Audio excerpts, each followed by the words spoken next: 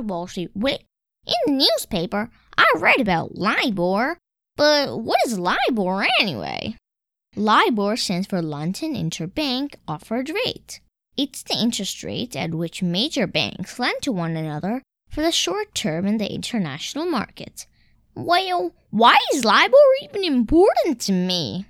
LIBOR serves as a well-accepted benchmark interest rate, based on which the interest rates for many other loans are decided. This not only impacts the loans between banks and prices of many derivative products, but also impacts interest rates on consumer loans like credit cards, car loans, student loans, and adjustable or floating rate mortgages. Is LIBOR a fixed rate, or does it keep changing?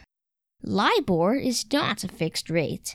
It is calculated and published daily by the Intercontinental Exchange, or ICE, based on loans of different maturities in 5 currencies.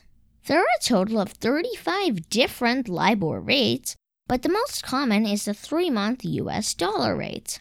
This rate is commonly called the LIBOR rate. Well, why is London Interbank Offered Rate used in the US? Doesn't the US have something of its own? Good question, Super Cooper. LIBOR is planned to be phased out worldwide by 2021. So, although it is used in the US right now, it would be replaced by the Secured Overnight Financing Rate, or SOFR. But that's a topic for another time. Thank you very much for telling me about LIBOR, Wall Street. You're welcome, Super Cooper. Remember, finance is your friend!